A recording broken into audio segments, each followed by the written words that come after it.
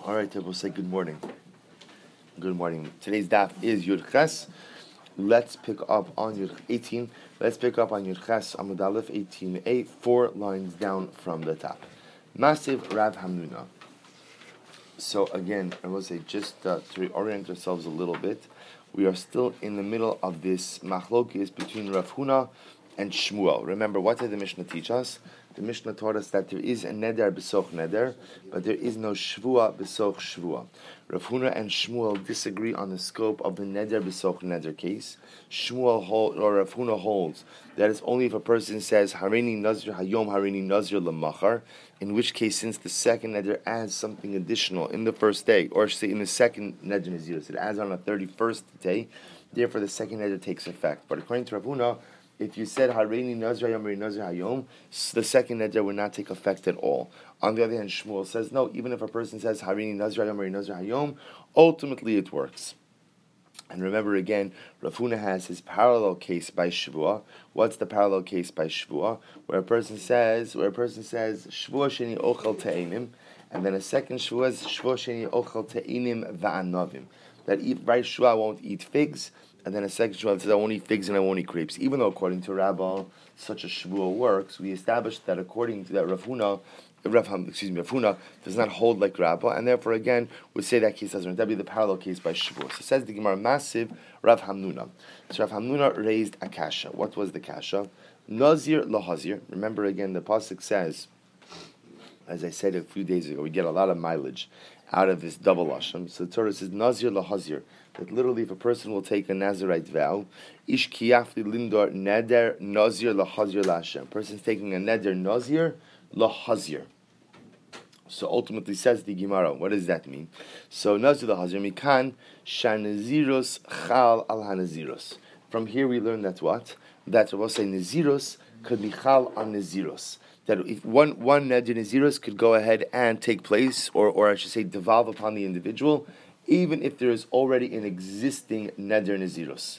So says the Gemara, shiyachol v'halo dinhu. Now we'll say, now why is this a novel thing? Because I might have thought a little bit differently. I might have thought the following: Uma shvua chamura ein shvua chal al shvua.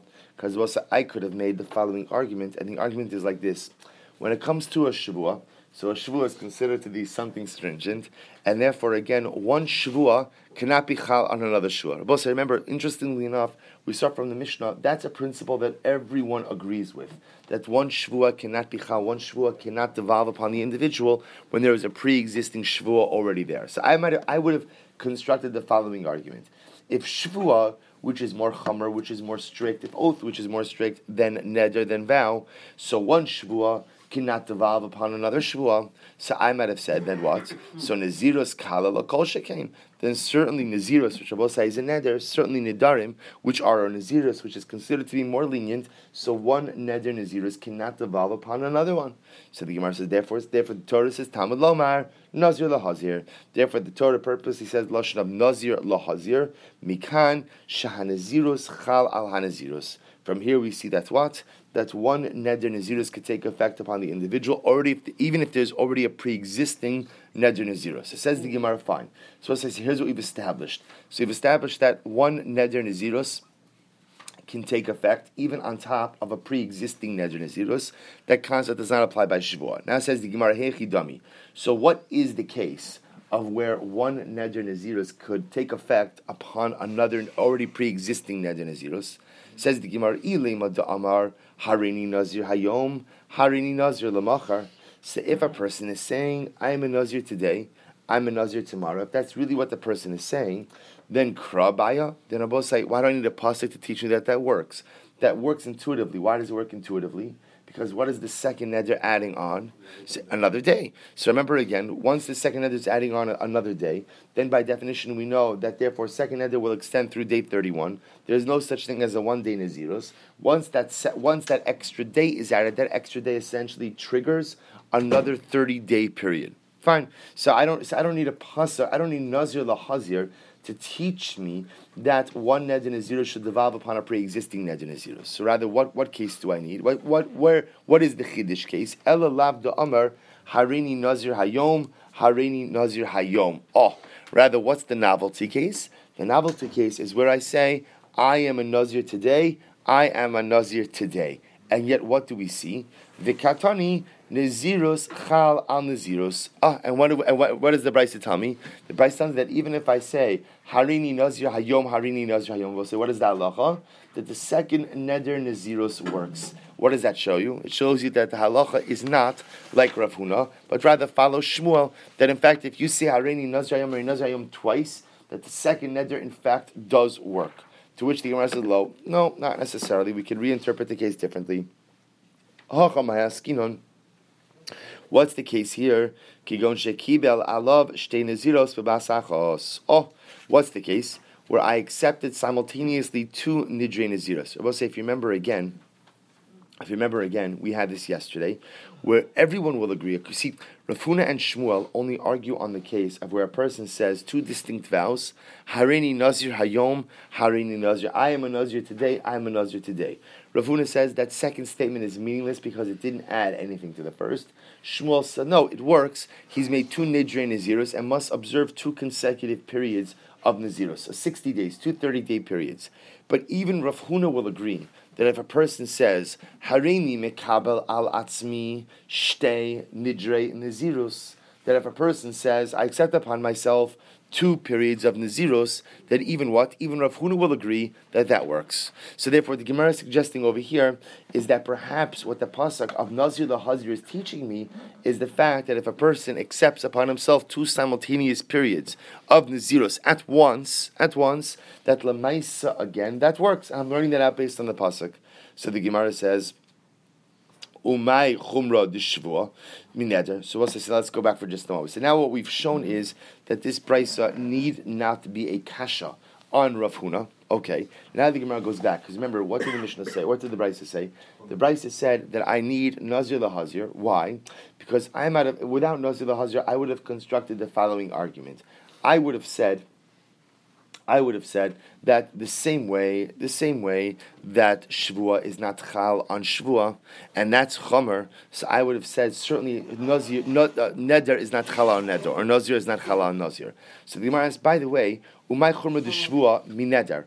When you say that a Shvua is more Chomer, is stricter than a Neder, an oath is stricter than a vow, how so? How so? What do you mean by that? So maybe you'll say, well, Abosai, we know this already, that what's unique about a shvuah can be chal on an intangible, right? A person could prohibit sleep upon themselves, or a person could go ahead and prohibit any intangible item. On the other hand, but neder cannot. Neder has to be on a davar sheyesh bo mamish, has to be something to it. Like I say, on the other hand, neder nami chomer shekin chal al ha-mitzvah kirishus. On the other hand, I could say that what? Neder is more chomer than shvuah. Why, Rabosai? Because remember, can you take a shvuah not to put on tefillin? Can you take a shvuah not to put on tefillin? No, such a shvuah is ineffective. But what can you do? I can make a neder not to get any benefit or not to wear this pair of tefillin. Now, granted, I can't make a neder on the mitzvah, but I can make a neder on the chavtzah. So remember, this was yesterday's daf. 2 days ago. So on the other hand, I can say that maybe neder is more chomer because I can make a neder prohibiting a mitzvah, but yet I can't make a shivua prohibiting a mitzvah. To which the Gemara says, Elamishum. So what is the chumrah that shivua has over neder? Elamishum dechsiv ba b'shvua lo yinakeh. Here's the difference. The difference is that by shivua, the Torah says that if you go ahead and lo sisa Shem Hashem alokach ala shav. Kilo yinakei Hashem es asher yisa eshmo lashav. So it's very strong wording here that the Torah explicitly says by the Aseres Hadibros that you shall not go ahead and take out Kadosh Baruch Hu's name in vain, which the Gemara's understanding now refers to an oath in vain, because if you do so, you will not be cleansed. You will not find absolution in God. So the fact that the Torah uses this strong lashon by shvuah as opposed to neder indicates that shvuah is more chamer than neder. Fine. I will say again. I just want to point out. We did not go ahead and resolve this particular machlokes between Rav Huna and Shmuel. I'll just tell you, just so you should know halacha l'maisa. I'll show you. I'll read you the Shulchan Aruch. Just as an aside, by the way, there's an excellent app called Uvelechtecha Baderech. It's a free app. Mamish, a free app, and it has Kol HaTorah Kula on it. It's absolutely amazing. So listen to this. So in the Shulchan Aruch, Siman Reish Lamed, I'm telling you, Mashiach is definitely coming. You can see it's just an amazing thing. So this is in the Shulchan Aruch in Siman Reish Lamed. I don't use the internet. I just want to be clear. But sorry, right? I'm sorry. Wi-Fi. Okay, fine. Sorry. So in Siman Reish Lamed Tes. In Siman Reish Lamed Tes, so the Shulchan Aruch Paskins, Shulchan Aruch says, Amar, first of all, Amar Hareini Nazir, Chalu Shnehem, V'tzarech Linhog Shtei Naziros. So we'll say, first of all, Shulchan Aruch Paskins, like Shmuel, that if a person says, Hareini Nazir Hayom, person makes two concurrent Nidrei Naziros, it works. I remember again, what does that mean? It means that it's double, meaning so he's taken upon himself 2 consecutive periods of 30 days. So that's number one. Halach Lamaisa, we Paskin like Shmuel, that if you say Hareini Nazir Hayom, it works. 2 consecutive. Of course, if you say Hareini Nazir Lamachar, of course that works as well. The novelty is that even if you made two identical statements, that Lamaisa it creates 2 periods of Naziros. And next, the halacha is Ein Shavua Chal al Shavua. One Shavua cannot devolve upon another Shavua. Shim Amar Shavua Shelo Ochal Kikarzu, Shavua Shelo Ochal Kikarzu, Ein Hashniya Chala. So let's say again, but however we do paskin Ein Shavua. Ein Shavua Chal al Shavua, which means that if you make 2 of the same Shavuas, then what? The second one is absolutely meaningless. We will see an exception to that rule in just a moment, but I'm not going to read it to you yet, because first we have to see the Gemara. So bottom line is we paskin like Shmuel. Says the Gemara, Shavua shelo ochal, ve'enu chai v'alachal. So we'll say if a person made a Shavua, I will not eat this loaf of bread, and then a person makes another identical Shavua, I will not eat this loaf of bread, and you end up eating the loaf of bread. So what is the halacha? You're only chayiv once. You're only chayiv for one violation. Says the Gemara, Amar Rava, but a very interesting halacha. Em nishal al harishon shniya chala alav. But says Rava, if you were released from the first Shavua, so we'll discuss the mechanics of this. But let's say a person essentially did like a release. They had a revocation of the oath, which we'll discuss how that happens. If a person has a revocation of the oath, then the first oath is gone, the second oath sets in. In other words, what Rava is suggesting is that when we say, if a person says, Shavua that I won't eat this loaf, I swear I won't eat this loaf, so the second statement is essentially ineffective and meaningless. Why? Because there's no room for it to take hold. But if you're released from the first oath, then what? Then the second one has the ability to take hold. So the Gemara says, Mimai, where do we know this from? Midalo katani eno ela achos, v'katani eno chayiv ela achos. So the Gemara makes an interesting diuk, an interesting observation. The Mishnah says that if you make 2 identical shvuas, the Mishnah says you're only chayiv once. But it doesn't say that there's only one shvua. When it says you're only chayiv once, what the Mishnah is telling me is the second shvua can be effective under certain circumstances, but for liability purposes, you're only going to be chayiv once. So what does the Mishnah mean? Rafchohu delesle. There is no room for the second shvua to really devolve upon the individual. However, kimitshal al chaverta, but when you go ahead and have the first neder revoked or annulled, then chayla lishna achrina. Then chayla. Then the second shvua has the ability to devolve upon the individual. So interestingly enough, as much as we say ein shvua chal al shvua, that one shvua cannot go ahead and take a second identical shvua cannot devolve upon the individual. However, if a person is released somehow from the first oath, the second oath has the ability to set it, and by the way, that is indeed how the Shulchan Aruch paskins. That's why the lashon of that siv that I stopped reading to in the middle says, even though we say in shvua chal al shvua, listen to this, aval im nishal al harishona chala hashniya. Interestingly enough, again, if you are released from the first oath, the second oath sets in. So the Gemara says, lishnachrina, there is another version of this exchange, chiyuva hu deleka. Rabbi say, if you make 2 identical vows, there is no liability. There's no chiyuv if one violates the second vow. Hashvua ika. But yet again, the vow itself still is there. So we'll say it's one of these interesting things the Gemara is saying, where I say Shvu, I'm not going to. I swear I'm not going to eat the loaf. I swear I'm not going to eat the loaf. So right now, in my present circumstances, that second vow is meaningless, but it doesn't go away. See, the Havamim, when I read the Mishnah, I assume that when it says in Shvuah Chal Shvuah, what that means is that second Shvuah, it's like it's nothing. It's like I never made it. Now what Rav is saying is, no, that's not the case. The second Shvuah is there. It's kind of just in suspended animation. If nothing ever happens with the first Shvuah, meaning that the first Shvuah remains in effect, then the second Shvuah essentially just remains standing there. But if for some reason the first Shvuah is knocked out, then what? That gives the halachic room, the halachic framework for the second Shvuah to set in. So it's kind of like sitting there in suspended animation to see if something happens with Shvuah number one. So we'll say in this second Lashon, so the Gemara says, when you make two identical oaths, so there will be no chiyuv, no liability for the second one, but the second one is still a valid oath. Now, what does that mean? So remember, again, if there is no liability, does that not indicate that indeed it is not a valid oath? L'chidirava. The Amar Rava says, Nishal ala rishona al saloshniya tachteha. Because what's when Rava says that if for some reason you got the second, the first shvuah was revoked or was annulled, then ultimately again the second neder is not able to set in. So to say that this supports Rava, Misha nadar shtei neziros umanas harishon leverfish kavev nishaleha. So listen to this. We had this yesterday. Someone took two nidrei neziros, two Nazirite vows, which normally would require you to what, based on what we just learned, observe how many days of Naziros? 60 days, right? 2 periods of 30. And what happens? I counted the first 30. I even separated my carbon. And then I had the original neder annulled.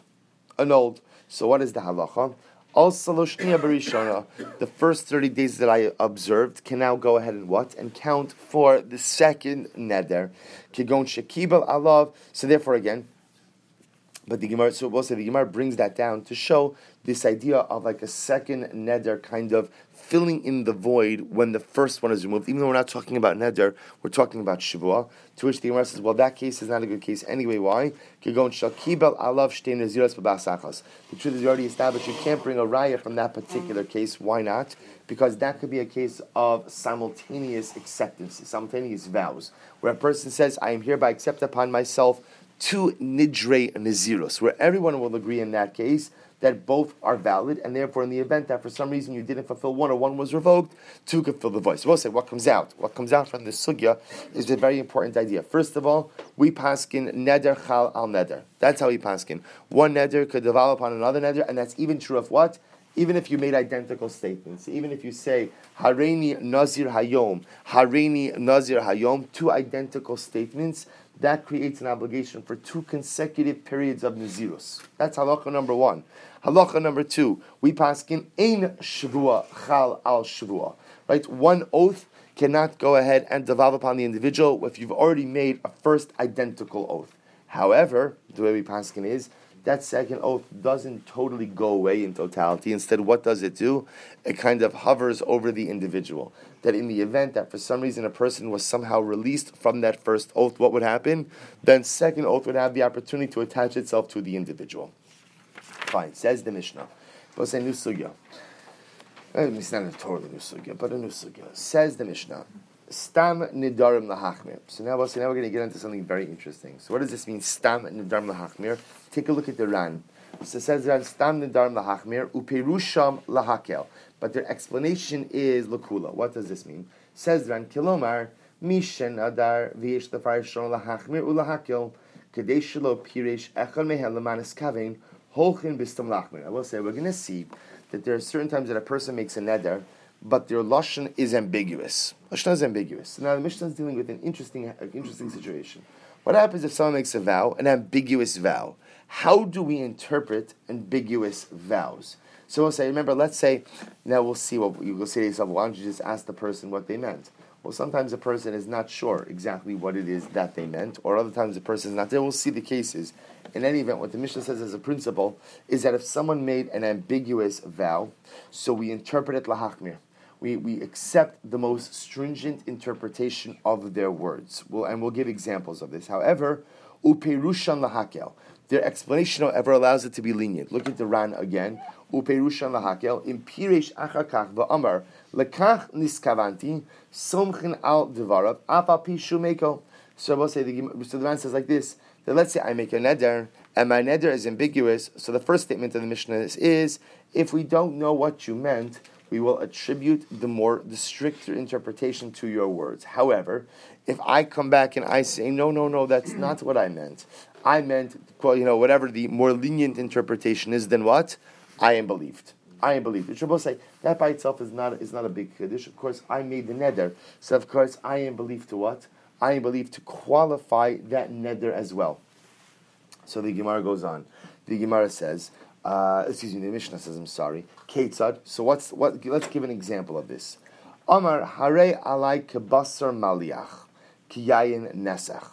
So what happens? Let's say I say that this loaf of bread, I'm just using loaf of bread as an example, should be unto me like salted meat and like libation wine. So Abba say, remember, now here's the interesting part. So what does this mean? What does this mean? Take a look at the Ran again. Ketzad hare alai kebasar maliach kiyayin nesach. Writes the Ran, Kilomar, Ketzad Karei Stam Nedarim. What's an example of a Stam Nedar, an ambiguous Nedar? HaOmer Kebasar Maliach V'yayin Nesach.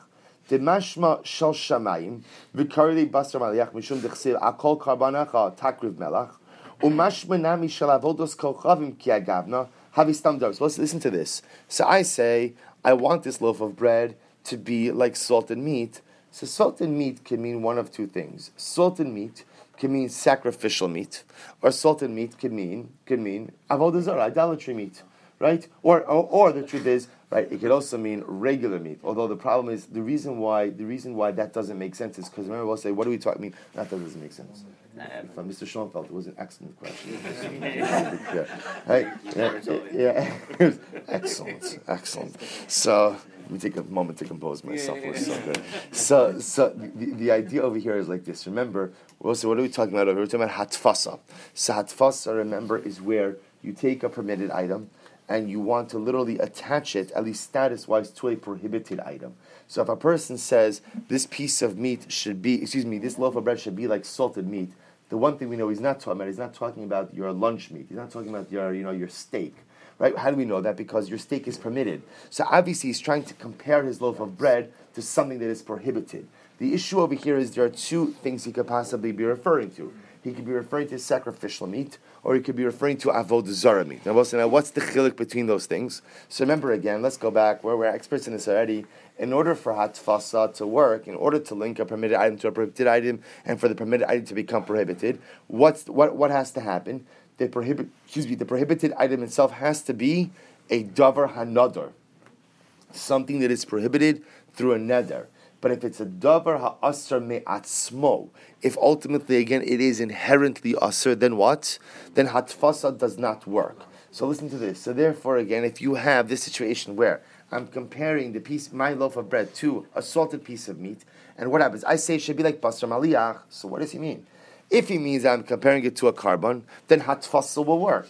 Because remember, every single animal becomes a carbon. How? Really through the process of being designated by the individual, which is like a neder. On the other hand, if I'm comparing the salted meat to what? To avodah zarah is inherently asr, and therefore again cannot work for hatfasa. Same thing with yayin nesach, libation wine. What am I referring to? Am I referring to sacrificial libation wine? In which case that is considered to be an item that became prohibited through a neder, in which case hatfasa would work. Or is it avodah zarah? And if it's avodah zarah, idolatry, that is inherently asr, and therefore what? And therefore hatfasa will not work.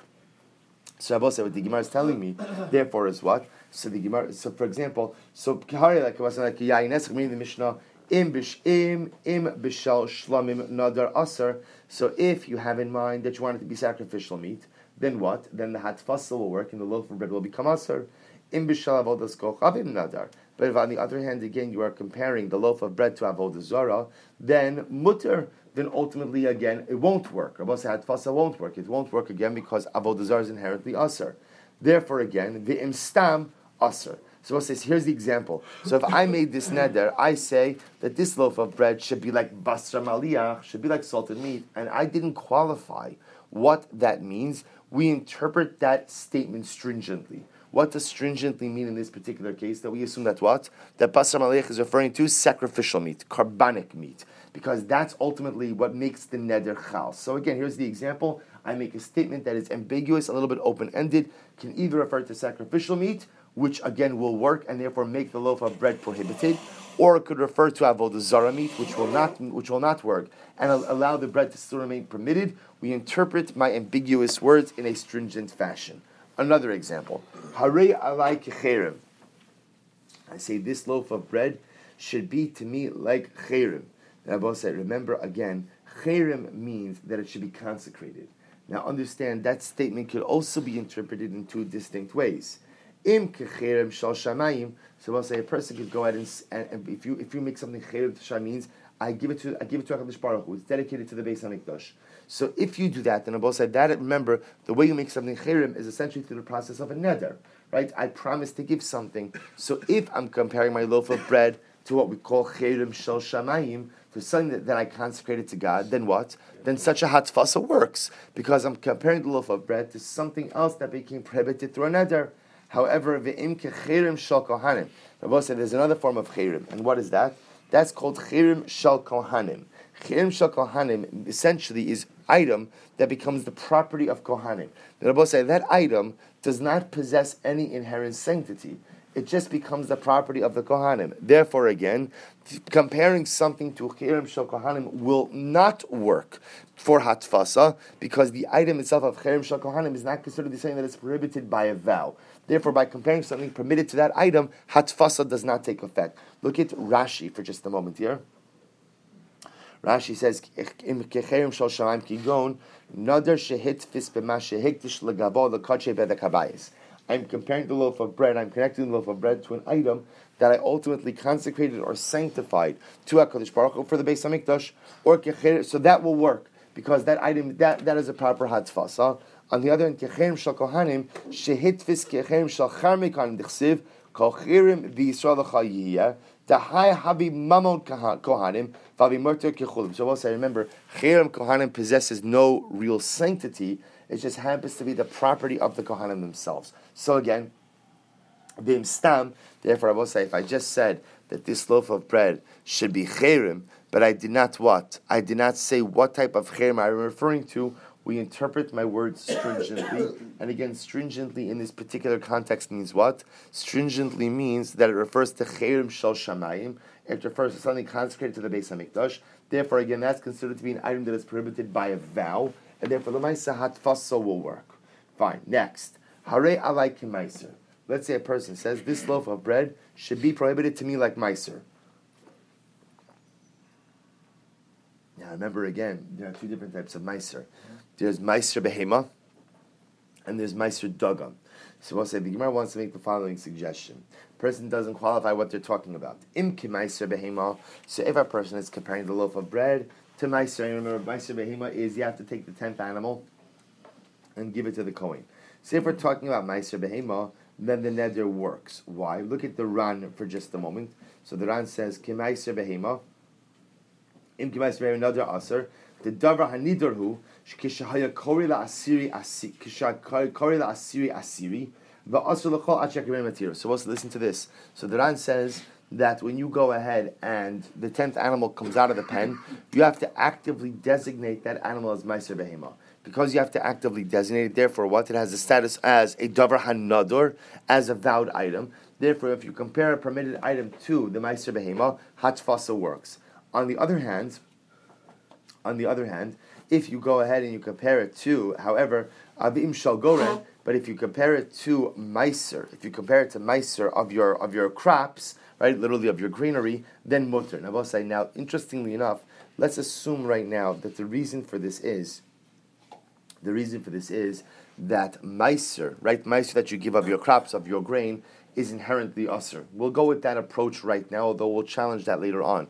But let's assume right now that the meiser of your crops, even though you have to designate it, once it is designated, it becomes inherently usher. Therefore, it's called a davar ha-usher and not a davar ha-nadur. And therefore, again, hatfasa will not work. and therefore v'im us v'im stam. If you made this statement, if you made an ambiguous statement, usr, we will assume that meiser refers to meiser behema, and therefore again that is a davar hanadar, a vowed item, and therefore tfasa will work. Next, harei like truma. I say that this bread should be to me like truma. So I'll say, what's the effectiveness of this statement? Well, it depends. Im kitrumas halishka nadar usr. So I'll say, remember, truma could refer to what? The chatzi shekel. So if I say that this loaf of bread should be to me like the half shekel, just like the half shekel is prohibited, so too the loaf of bread should be prohibited. Oh, the half shekel, Rabbi say, is a davar hanadar, right? People pledge their half shekels to the Beis Hamikdash. Therefore, it has the status of an item that is also because of neder. If it's a davar hanadar, then what? Then hatfasa will work. Then if I compare a permitted item to this prohibited item, ultimately hatfasa will work, and the permitted item will become aser. So the Gemara says, "V'im shal gorin."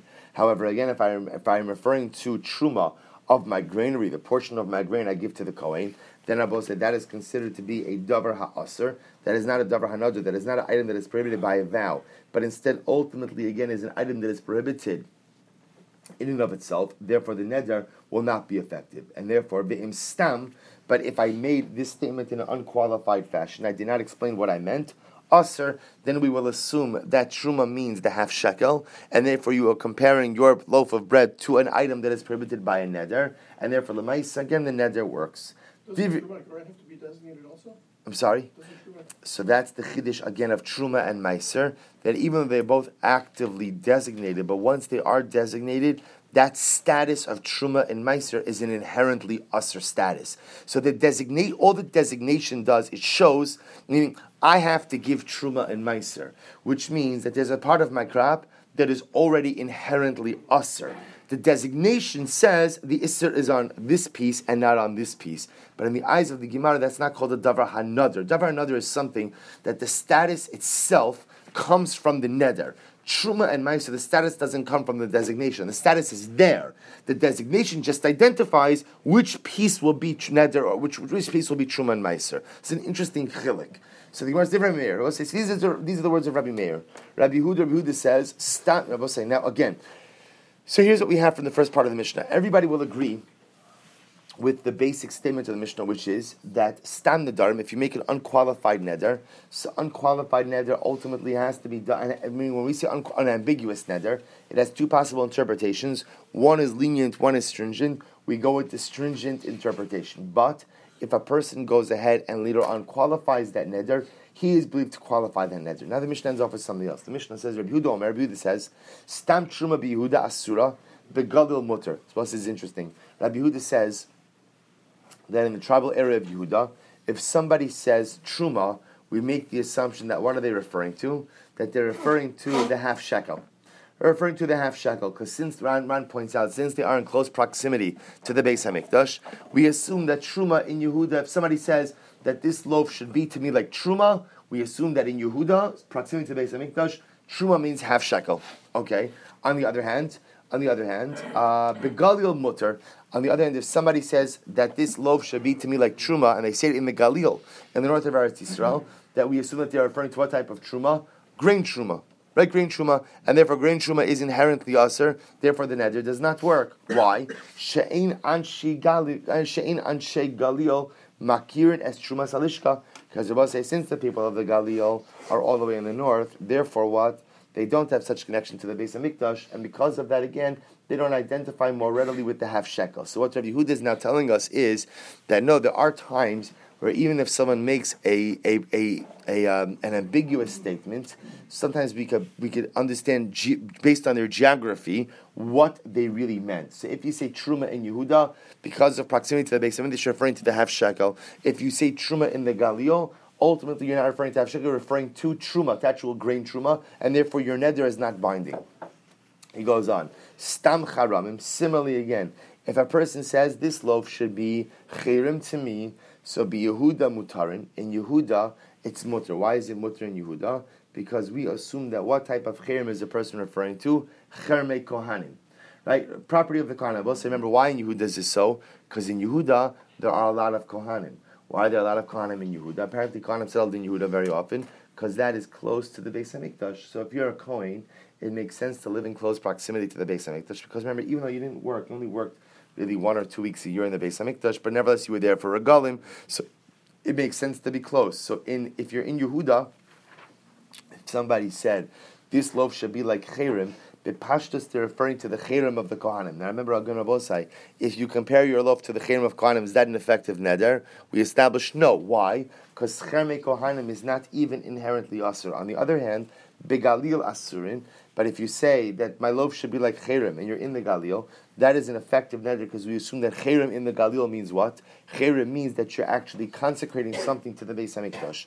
She'ein anshe Galil ma'akir nes Cherem Kohanim, because the people in the Galil are not really familiar with the Cherem of the Kohanim, because apparently there weren't a lot of Kohanim that lived in the Galil. Fine.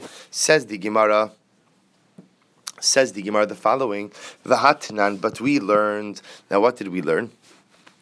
V'hatnan, we learned Safek Nezirus Lahakel. So we'll say, so we learned that what? That any doubtful case of Nazirus, we are making. Now we'll say, remember again, so what the Gemara is asking is like this. What the Gemara is saying is, you just espoused the principle. What was the principle? That if you have a suffix, if you have an ambiguous lashon about a particular neder, you don't know what it means, and has 2 possible interpretations, one a lenient interpretation and one a stringent interpretation. What's the halacha Rabbi say? We go with the stringent interpretation. So because we learned earlier that if you have a suffix Nazirus, a doubt about Nazirus, then we resolve that how? We resolve it leniently. And I will say, now what case are we referring to over here? It's actually very interesting. So Rashi points out the case over here is where a person says, Hareini Nazir, Imzeo Ploni Shaban Negdi Nazir. If I say like this, I will be a Nazir. You see that guy over there? If that guy passing in front of me is a Nazir, I'll be a Nazir also. Well, so now what happens? That guy will come, Reuven comes and goes. There's only one problem, which is what? I don't know if he was a Nazir or not. So what do I do in such a situation like that? So I will say the halacha is that ultimately we paskin that I am not a Nazir. Since again it's a doubt, I don't know if I'm a Nazir or not, a suffix Nazirus is resolved leniently. So how does that statement shtim with our Mishnah? Because the Mishnah says that what? Essentially, if you have a suffix in Nazirus, you have an ambiguous lashon, you resolve it stringently. But yet we see elsewhere that the halacha is, we have a Mishnah that says suffix Nazirus, we resolve it leniently. So which one is it? Rabbi Zir Lokash is a contradiction. Ha Rabbi Eliezer, ha Rabbanon.